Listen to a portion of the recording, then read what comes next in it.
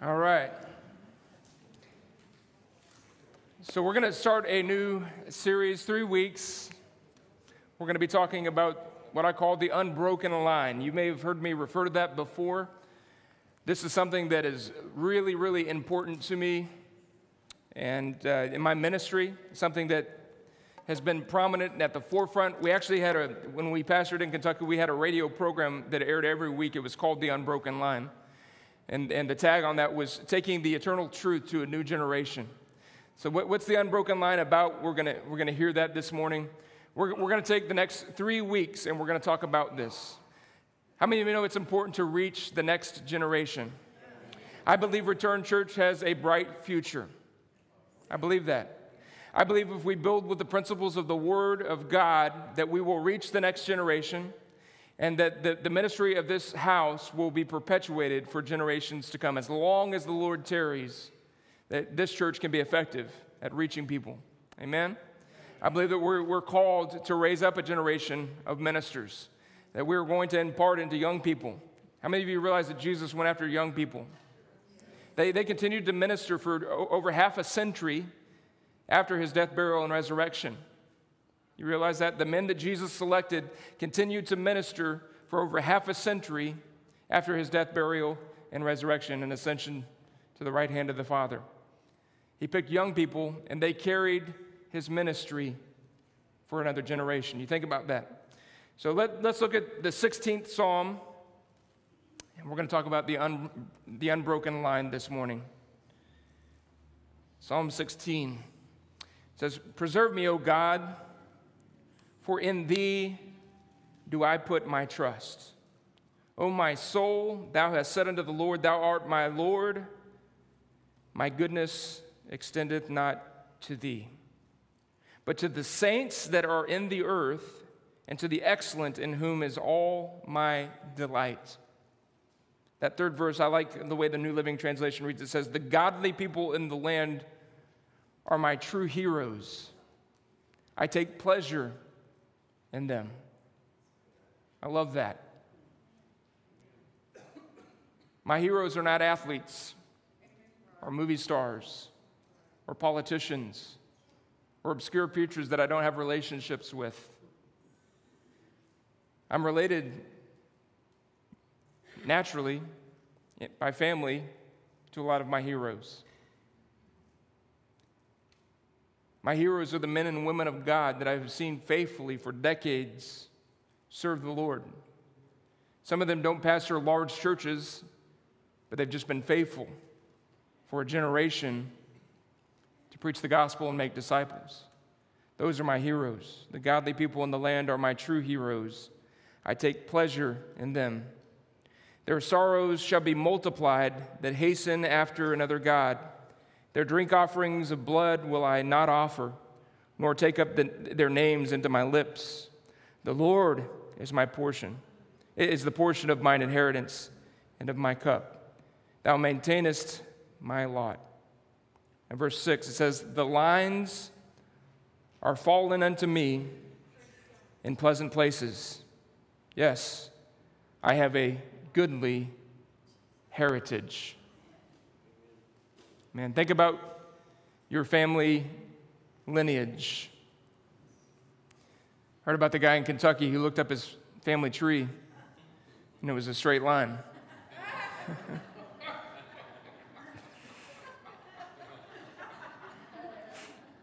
All right. "The lines are fallen to me in pleasant places," verse 6 says. Yes, I have a goodly heritage. I have a goodly or a godly heritage. I am blessed. I stand here today because my fathers, my mother, my family were men and women of God. On my dad's side, they were Baptist, and on my mom's side, they were Pentecostal. My grandpa, Roger Hayes, and Mary Hayes, they were faithful Baptist folk. When I was called into ministry, my grandma Mary sent me a subscription to Billy Graham's magazine. It was called Decision. and I got that until she passed. She faithfully paid that subscription every year until she passed away. She taught Sunday school the Sunday before she passed. She was a faithful woman of God. Go back on my mother's side, the Pentecostal side.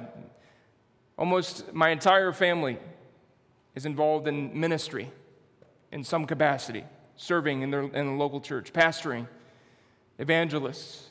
We go down a long line of men and women who have served the Lord, and not all of them vocational ministers. My dad was a truck driver, but he was a man of God, a man of integrity, quiet but faithful. The lines have fallen to me in pleasant places. I have a goodly heritage. I'm blessed because of that. All of my memories of childhood, the greater majority of them, revolve around the church. Outreaches. I remember going to Alazan Apache Courts, downtown San Antonio, government-subsidized housing as a 7, 8, 9-year-old child with our church to do outreach on the streets. I remember when my uncle, pastored in San Antonio, Texas, bought an X-rated movie theater, tore out the partition walls, and turned it into a sanctuary. I remember going on Sunday nights for the leadership meetings with my parents, and me and my friends would take our Star Wars or G.I. Joe figures up into the projector room while our parents were doing church business, and we would play up in those projector rooms. I could go through memory after memory after memory of those experiences. I was going through pictures even this morning, just recollecting, and mainly with my family, with my boys, my daughter, looking back at pictures of our travels. My kids are blessed, and they don't even know it. Somebody said to a pastor friend of mine, a pastor friend of mine said one time, it's hard to be a preacher's kid. And I said, actually, no, it's really a blessing. It's hard to be a drug dealer's kid. It's hard when your mama or daddy are gangbangers. That's hard. It's hard when you grow up in the home of an alcoholic. That's hard. It's a blessing to grow up in a godly heritage. So what is the unbroken line? Psalm 145, verse 4, it says, "One generation shall praise your works to another and shall declare your mighty acts." That's the unbroken line. Psalm 112, verse 2, it says, "His descendants will be mighty on the earth, and the generation of the upright will be blessed." One translation said, "His seed shall be mighty, and his generations shall be blessed." Say this with me. Repeat after me. My seed shall be mighty, and my generations shall be blessed. Amen. You need to declare that. You need to claim that promise. Amen. You need to stand on the word of God. Even if your kids are acting like hellions, stand on the promises of God and believe for your children. Daniel chapter 4, verse 3 says, "How great are your signs, how mighty are his wonders. His kingdom is an everlasting kingdom, and his dominion is from generation to generation." That's the unbroken line. In Genesis chapter 49, what happens here is Jacob prophesying over his children and his grandchildren. The entire passage in Genesis chapter 4 is him leaning on the top of his staff, prophesying over his grandchildren. And look what the writer in Hebrews said, Hebrews 11 and 21. It says, "By faith Jacob, when he was dying, blessed each of the sons of Joseph, and worshiped, leaning on the top of his staff." He blessed his generations. That is the unbroken line. And I want to encourage you to prophesy over your children. Prophesy over your grandchildren. I've been prophesying over my kids since they were newborns. I have been prophesying and declaring the word of the Lord over them. There's a story that I've been hearing my entire life. When my mom and dad, they were in Augusta, Georgia. At this point, they had my sisters, who are 13 and 10 years older than I am. They started praying for a child. They wanted a son. But the doctors had told my mom She shouldn't have any more kids. My mom had 2 miscarriages somewhere in the mix of those 2 girls. And the doctors, after that second miscarriage, they said, if you try to have another child, it could kill you, and it's not recommended. But they began to pray. And my pastor's wife came to my mom, not knowing even that they were praying, and she said, Kay, you're pregnant, and you're going to have a son. And then they dedicated me a few months later in that church. And the pastor's wife, they spoke to my parents and said, there's a call on this young man's life. I grew up my entire life hearing that story. What's the point? What you're speaking over your children matters. I've heard that I wasn't supposed to be here, and that there's a purpose and a plan and a call on my life. I've heard that my entire life. What you speak over your children matters. Jacob prophesied over his grandchildren. This is a picture of the unbroken line. Another one is in 2 Timothy chapter 2, verse 2. Those of you that know me well know that this is one of my verses, 2 Tim 2:2. Everybody say it, 2 Tim 2:2. The things that you have heard from me among many witnesses, commit these to faithful men who will be able to teach others also. In that one verse, there's 4 generations. There's Paul, who teaches Timothy, and he tells Timothy to find faithful men and teach them so that they could turn around and teach others. 4 generations of discipleship. That is the unbroken line. I want to look at a couple of examples, and there are a lot of examples in the Old Testament where parenting didn't go well. Probably one of the worst examples is Eli, who was a priest. Eli failed his generations. Eli failed his sons. And because of that, the glory of God departed from his household. Ichabod, the word Ichabod, the glory of God has departed, was written over his household because he failed to raise his sons to be godly men. In 1 Samuel, I remember the first time that I read this, I thought Eli's wife's name was Belial. Because in 1 Samuel chapter 2, verse 12, it says, the sons of Eli were sons of Belial. They knew not the Lord. So I thought Eli's wife was Belial. Come to find out, that's not his wife's name. That name literally means sons of the devil. And it's generally used throughout the Old Testament with sexually perverse and immoral people. That's usually when that term is used, the sons of Belial. 2 Corinthians chapter 6 actually uses it. Beginning in verse 14, it says this, be ye not unequally yoked together with unbelievers. For what fellowship have righteousness with unrighteousness? What communion hath light with darkness? And what concord hath Christ with Belial? Or with the devil? What part hath he that believeth with an infidel? And what agreement hath the temple of God with idols? For ye are the temple of the living God, as God has said, I will dwell in them and walk in them, and I will be their God, and they shall be my people. So when God's saying that Eli's sons are the sons of Belial, that is not a good thing. They knew not the Lord. 1 Samuel chapter 2, verse 17, it says this, it says, wherefore the sin of the young men was very great before the Lord, for the men abhorred the offering of the Lord. What does all that mean? I'm going to explain that in just a minute.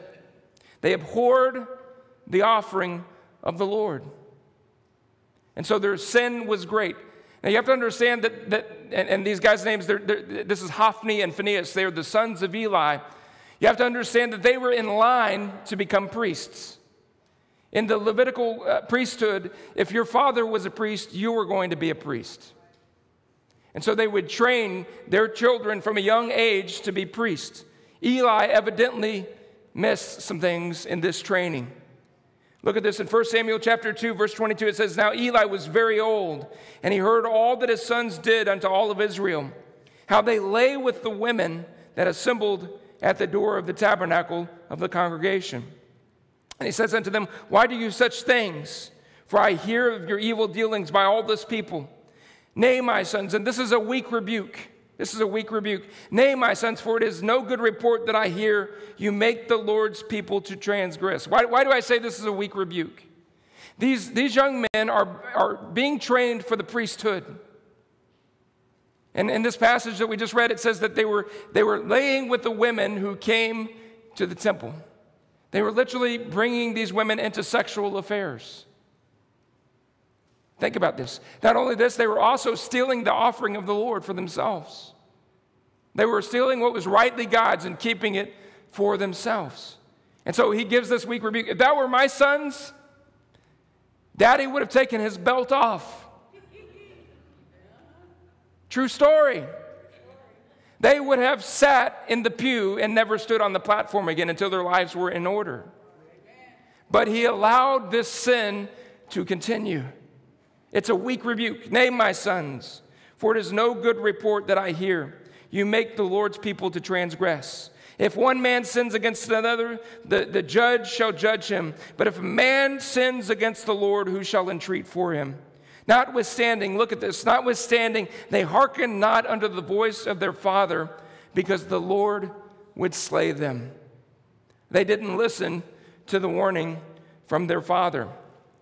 And because of this, God would remove the anointing off of the house of Eli.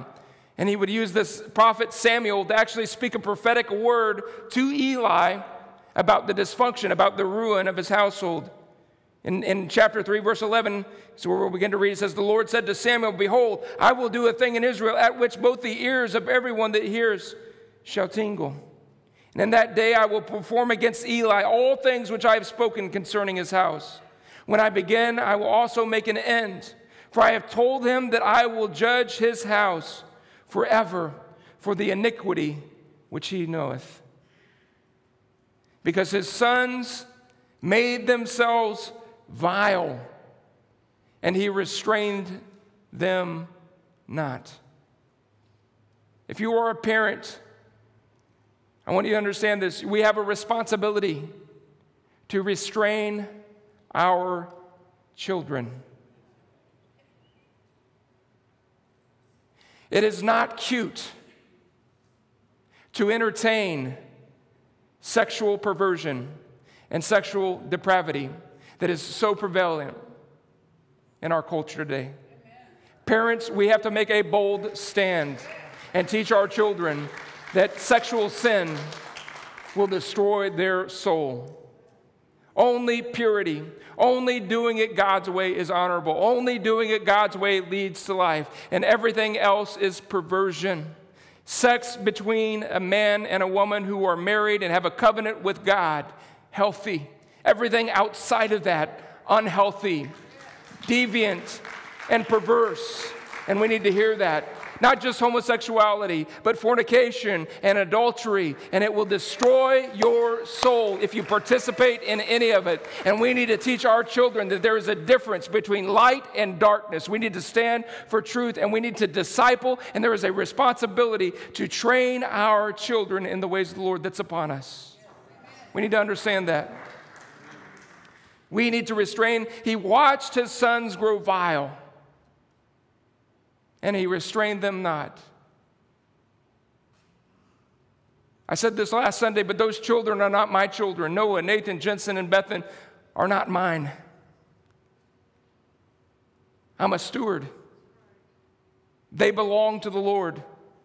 One day I'm going to stand before God, and I'm going to give an account for what I did with my boys. That's why they're here every single Sunday, unless they're at youth camp.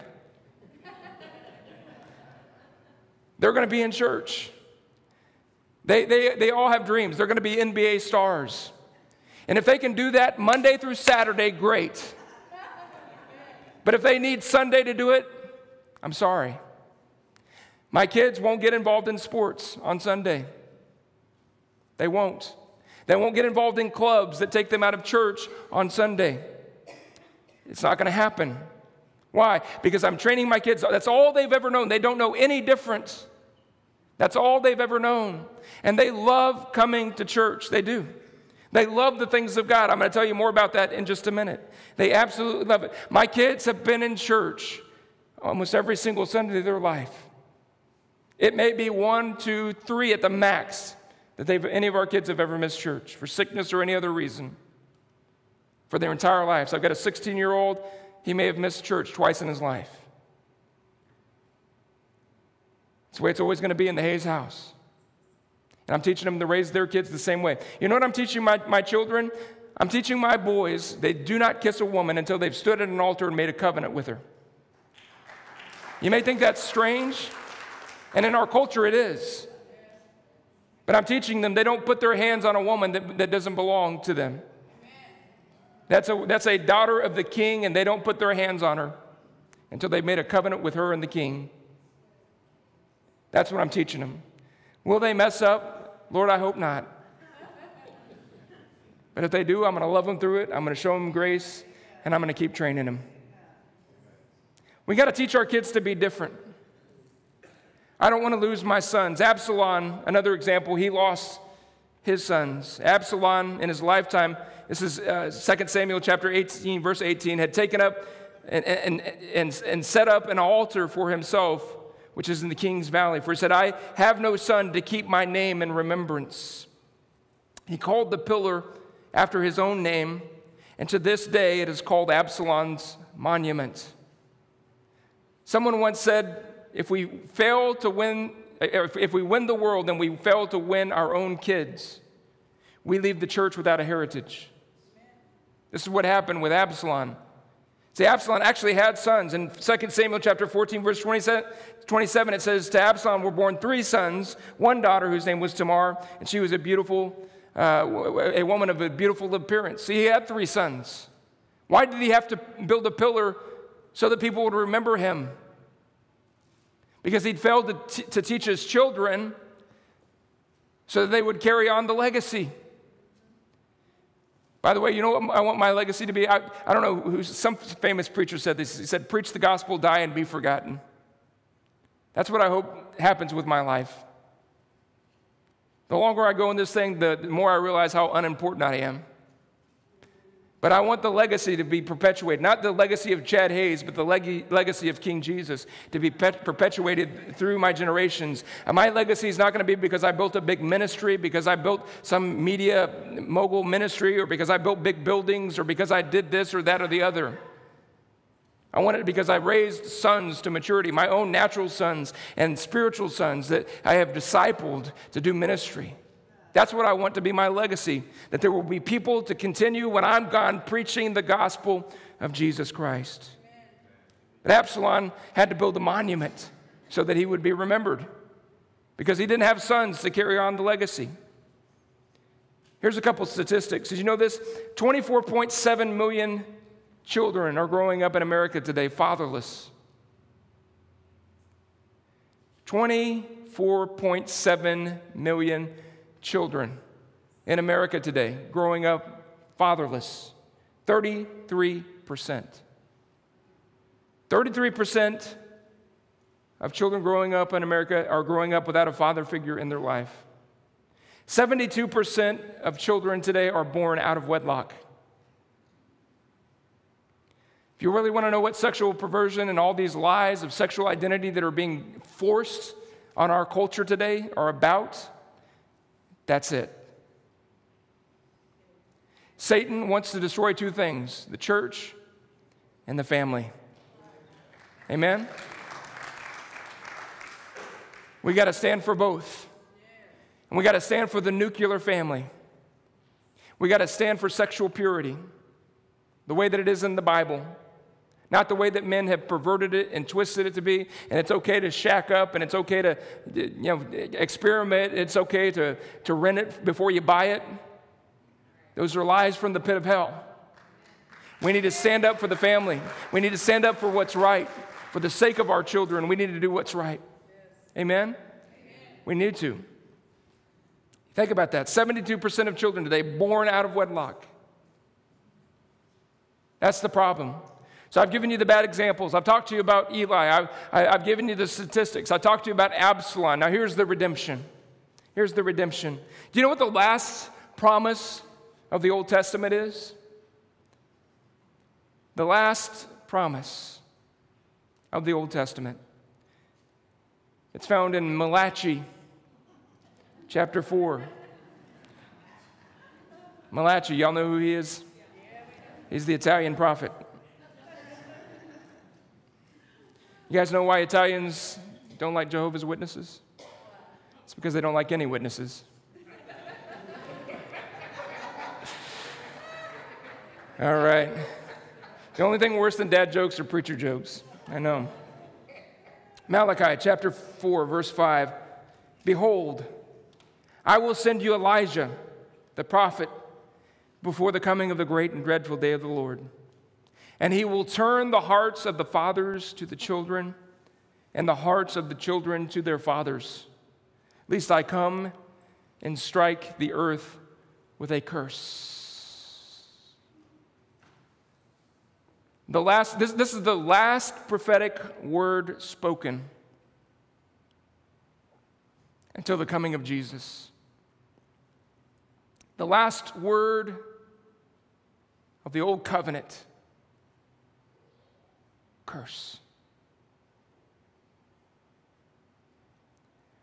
That curse hissed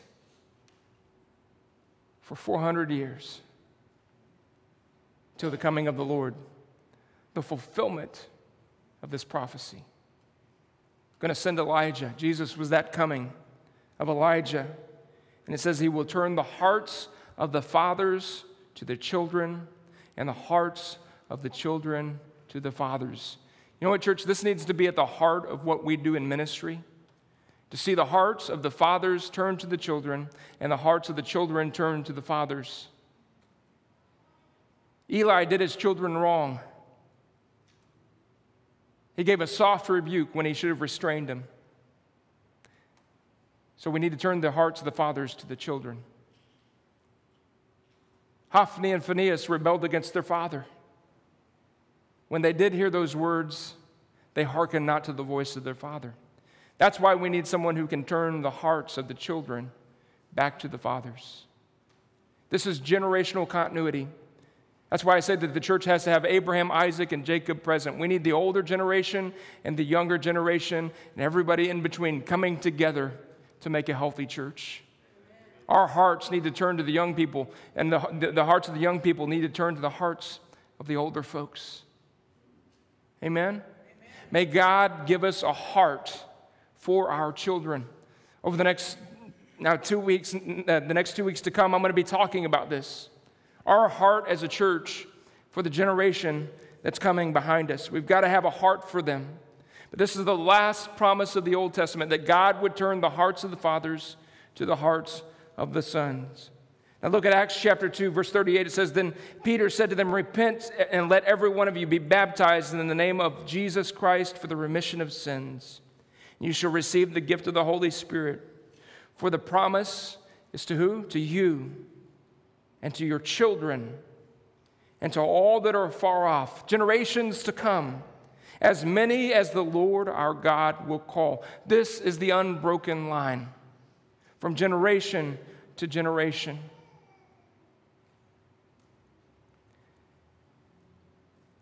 In parenting, there are 3 stages. In disciple making, there are 3 stages. Disciple making is basically parenting. It's raising the babes in Christ to maturity. So in parenting, there are 3 stages. There are 3 stages to discipleship. Number 1 is parenting. Parenting. This is the season when it's most important to bring the restraint. They call it the formative years for a reason. You know, when you build a slab, a concrete foundation, you put up form boards, you pour that concrete in there, you only have a certain amount of time to work that concrete and get it to take the right shape before it cures. Same thing with our children. They are the formative years because the principles that we teach them during those years are principles that are hard to get away. The only way those principles will be changed is with a jackhammer.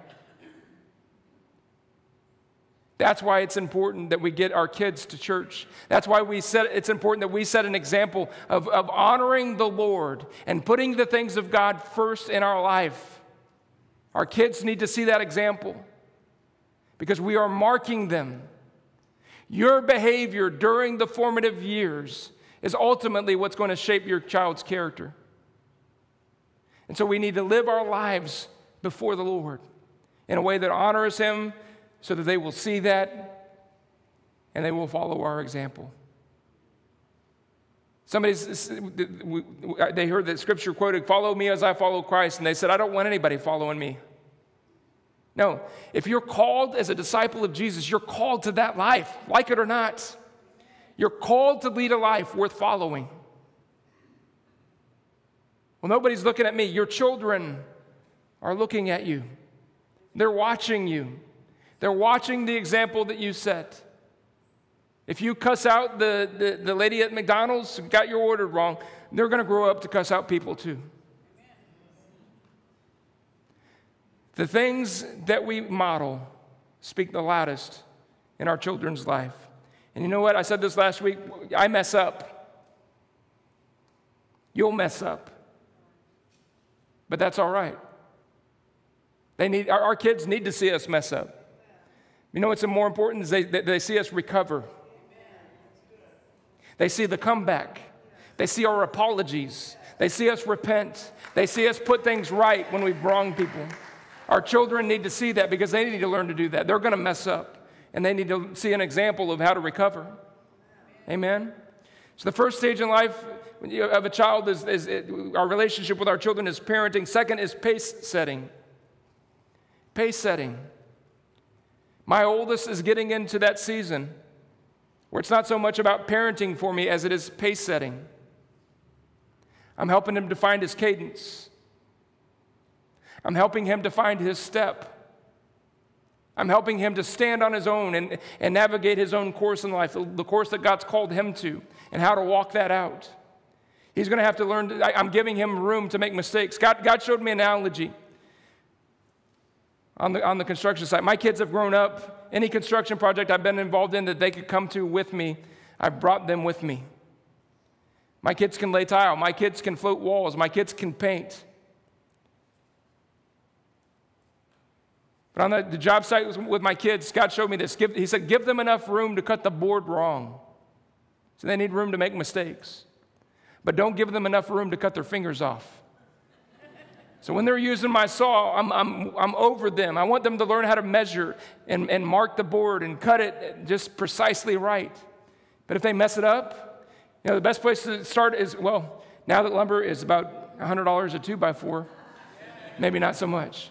Used to be 2x4s were cheap, and that was a good place for them to make some mistakes because you got a pile of them there, and you could use their mistakes where you need shorter lumber, right? That's true in life. There are places where you need to allow your children to make some mistakes, and then there are places where you don't want your kids making mistakes because it will be detrimental to them. There's some things you don't want to expose your children to because there's no comeback from it. You can't glue fingers back on, well, unless you're Pastor Bill.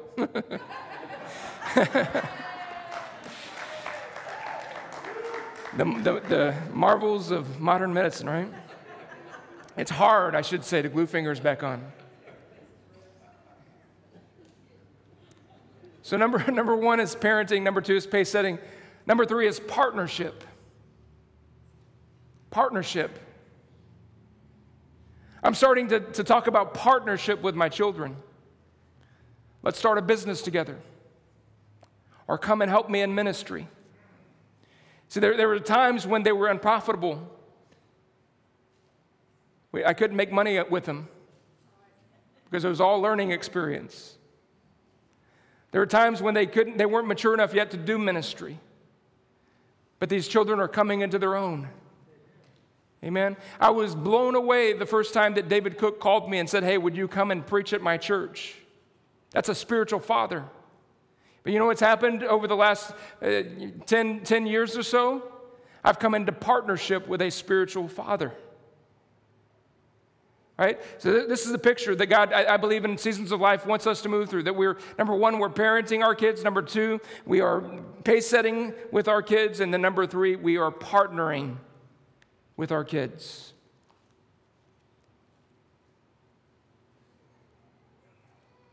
So it's all the church's fault, right? It's the church's fault that your kids don't want to come. It's the church's fault that your kids have a bad taste for Christianity.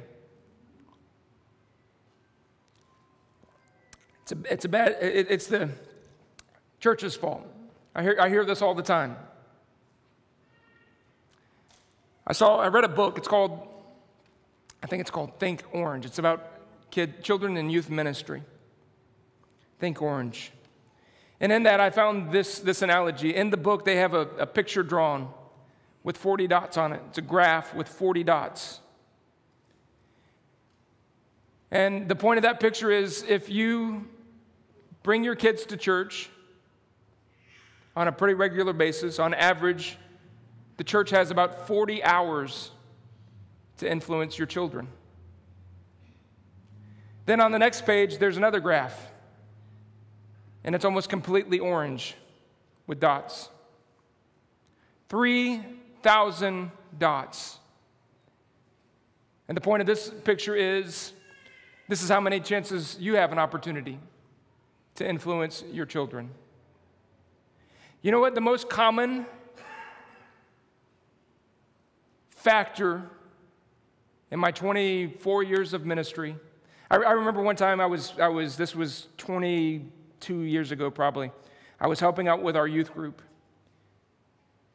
And I had this kid just act out in total rebellion. And I went to the youth pastor and I said, I don't know how to deal with this situation. He sat me down, he talked me through it.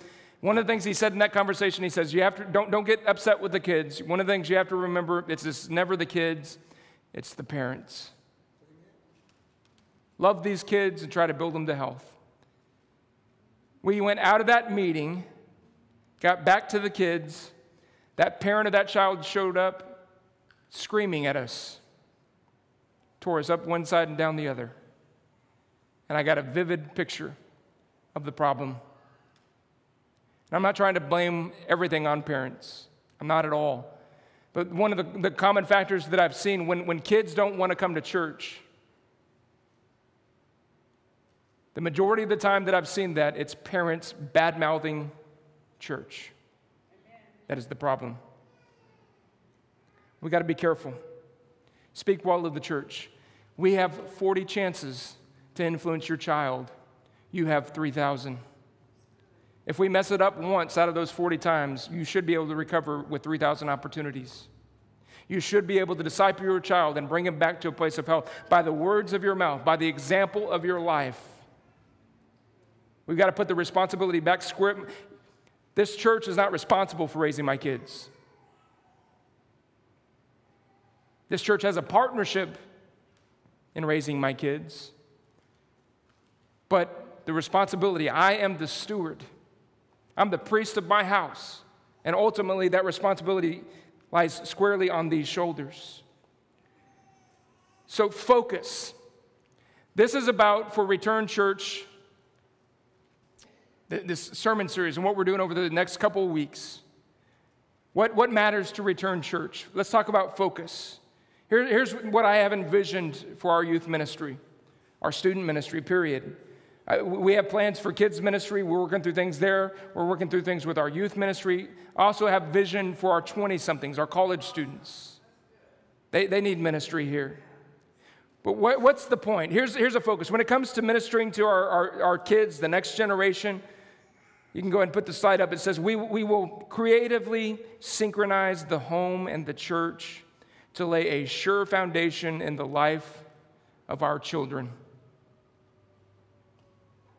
Think about that statement. We will creatively synchronize the home and the church to lay a sure foundation in the life of our children.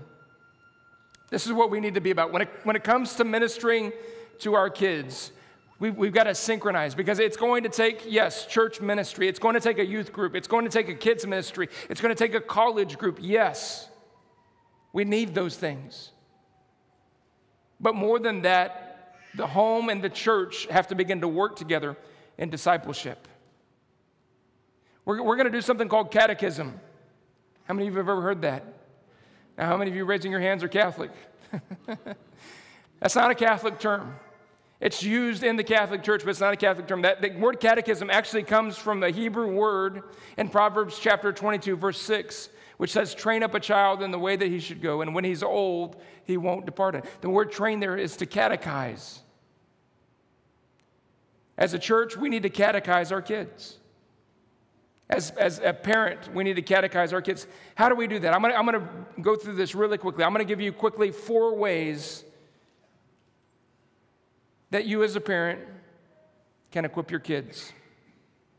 There are four opportunities every single day that you have to pour into your kids. I'm going to read Deuteronomy chapter 6, verse 6 through 7. And as we read through this, look for the 4 ways. These words which I command you today shall be in your heart. You shall teach them diligently to your children, and shall talk of them when you sit in your house, when you walk by the way, when you lie down, and when you rise up. In that passage right there, there are 4 opportunities, 4 times that we have to disciple our kids. Number 1 is morning time. He says, when you wake up. That's the morning time. I want to encourage you, start the day with prayer. Reading and memorizing God's word. Start the day that way. You know, every day when we're sending our kids to school this morning, this year, my wife every morning had a scripture ready, and we walked through that with our kids. We prayed with them before we left the house. We were driving to church this morning. I said, we got to start that again. Just because it's summer, we can't let up. Tomorrow, and I know our kids are going to be tired coming back from camp, so I'm not going to wake them up too early. I'll let them sleep till 6:30.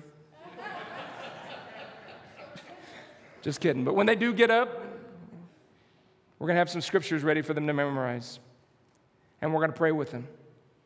Morning time is an opportunity for you to influence your children. Number 2, travel time. He says, when you walk by the way. Travel time is a great time to dialogue and interact with your kids in ways that will help them apply what they are learning about Jesus and their walk with Him. I've had the privilege every morning this last school year of driving my kids to school. Rachel would pick them up every afternoon. Driving them to basketball games. There's an opportunity. Their favorite mode on the drive to school was sleep mode. Nevertheless, I poked and prodded. I've learned to turn I love to listen to radio. I love talk radio. I love sports radio. I love to listen to the radio. I love to listen to music. But when the kids are in the car, I've learned to turn it off and talk.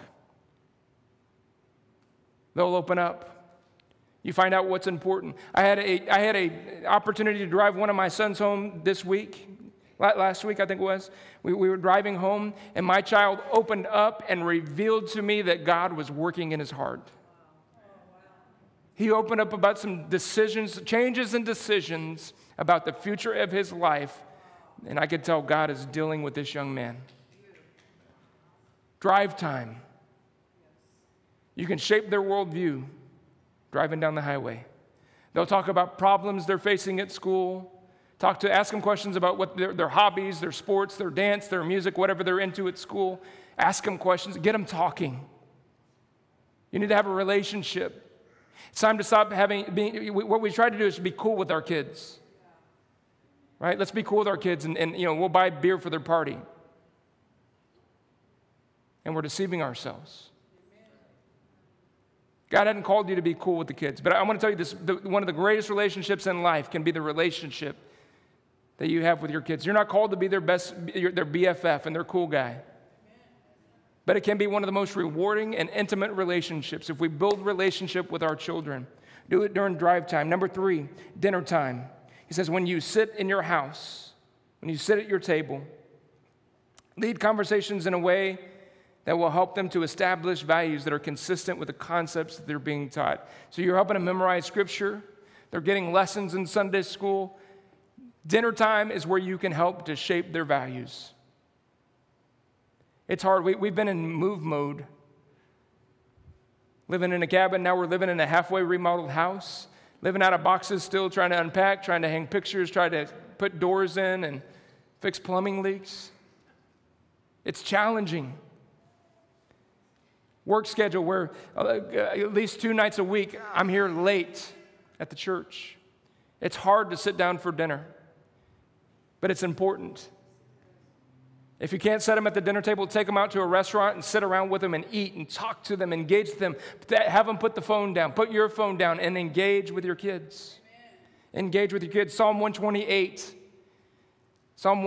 says, and I won't go through the whole thing, but he says basically, I'll sum it up. He says that your children will be like olive trees around your table. Around your table, the dinner table. It takes 13 years before an olive tree will bear fruit. They have to be nurtured, they have to be tended to, the soil, the water, all the conditions, the environment. They're very delicate in those 13 years, very tender for 13 years before they will ever bear fruit. But you know that there are olive trees in the Garden of Gethsemane bearing fruit today, that they were there when Jesus was in the Garden of Gethsemane, and they're still bearing fruit. There's a picture. If you'll tend to your kids during those formative years, they will bear fruit for ages to come. If you'll invest in your children, your grandchildren, and their children will be blessed. Your children will be like olive plants around your table, impart and teach biblical values, a worldview at your dinner table. Number 4, and we're going to wrap up with this. Number 4 is bedtime. Bedtime. It says, when you lie down, I want to encourage you to end your day with your kids with intimate prayer. This is an opportunity for you to learn your child's heart. When your children are tired, they will say all kinds of things that they normally won't say. They will open up about things as they're about to drift off to sleep. They'll expose their heart to you at bedtime. Sometimes it might be in fears. But you'll hear, and as they express those fears, you'll hear what's really gripped their heart. You'll get to know your children, pray with them, comfort them, encourage them as you send them off to bed. Think about how many children in America go to bed in turmoil, fluff their pillow, pull the blanket up, pull in the teddy, give them a hug, pray with them, encourage them, and send them to sleep with comfort, security. Settle them. 4 times that we have an opportunity to influence our kids. Bedtime, travel time, dinner time, bedtime. Think about it. How many opportunities are we going to waste? And then we'll wonder why they turn out a certain way. Or we'll blame shift. It's the church's fault. It's their fault. It's my dad's fault. It's my ex-wife's fault. No. If my kids don't grow up to serve Jesus, it's nobody's fault but mine. I'm going to make sure that I have an unbroken line. Let's stand together.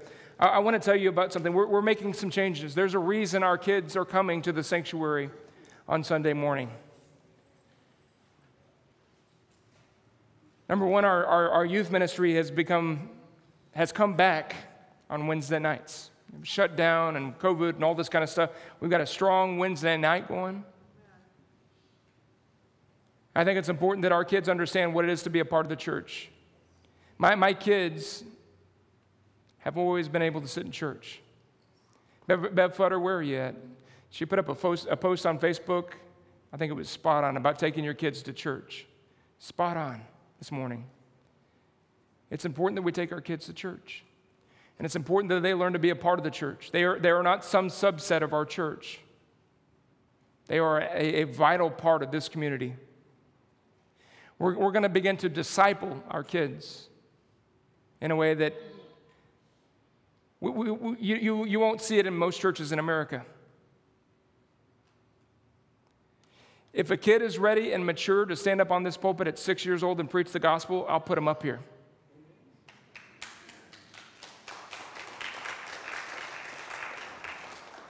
If a kid is mature at 11 or 12 or 13 or 17 to play the drums, we'll put them up here.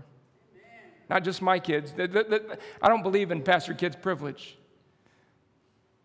I believe in pastor kid getting more responsibility because I'm going to put it on them.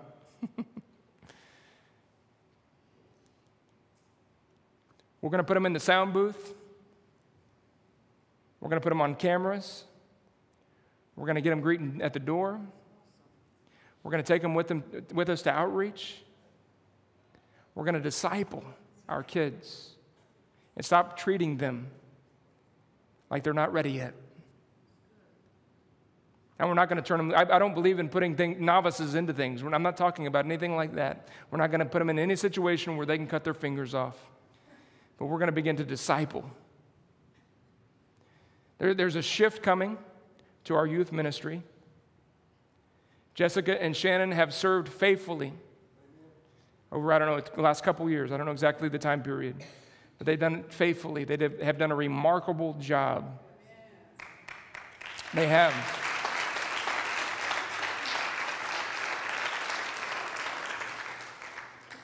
Jessica and Shannon are moving out from our youth ministry. We're going to honor them. 2 weeks from today, we're going to honor them. And 2 weeks from today, we're also going to pray over our new youth leadership. So we're going to set in Joe and Amanda Connery for this next season to lead our youth. Darren and Sarah Baker are also leading in the middle school. We're going to pray over them next Sunday. Amen? I'm excited about this. This is not anything we've done in haste. I've been praying about this.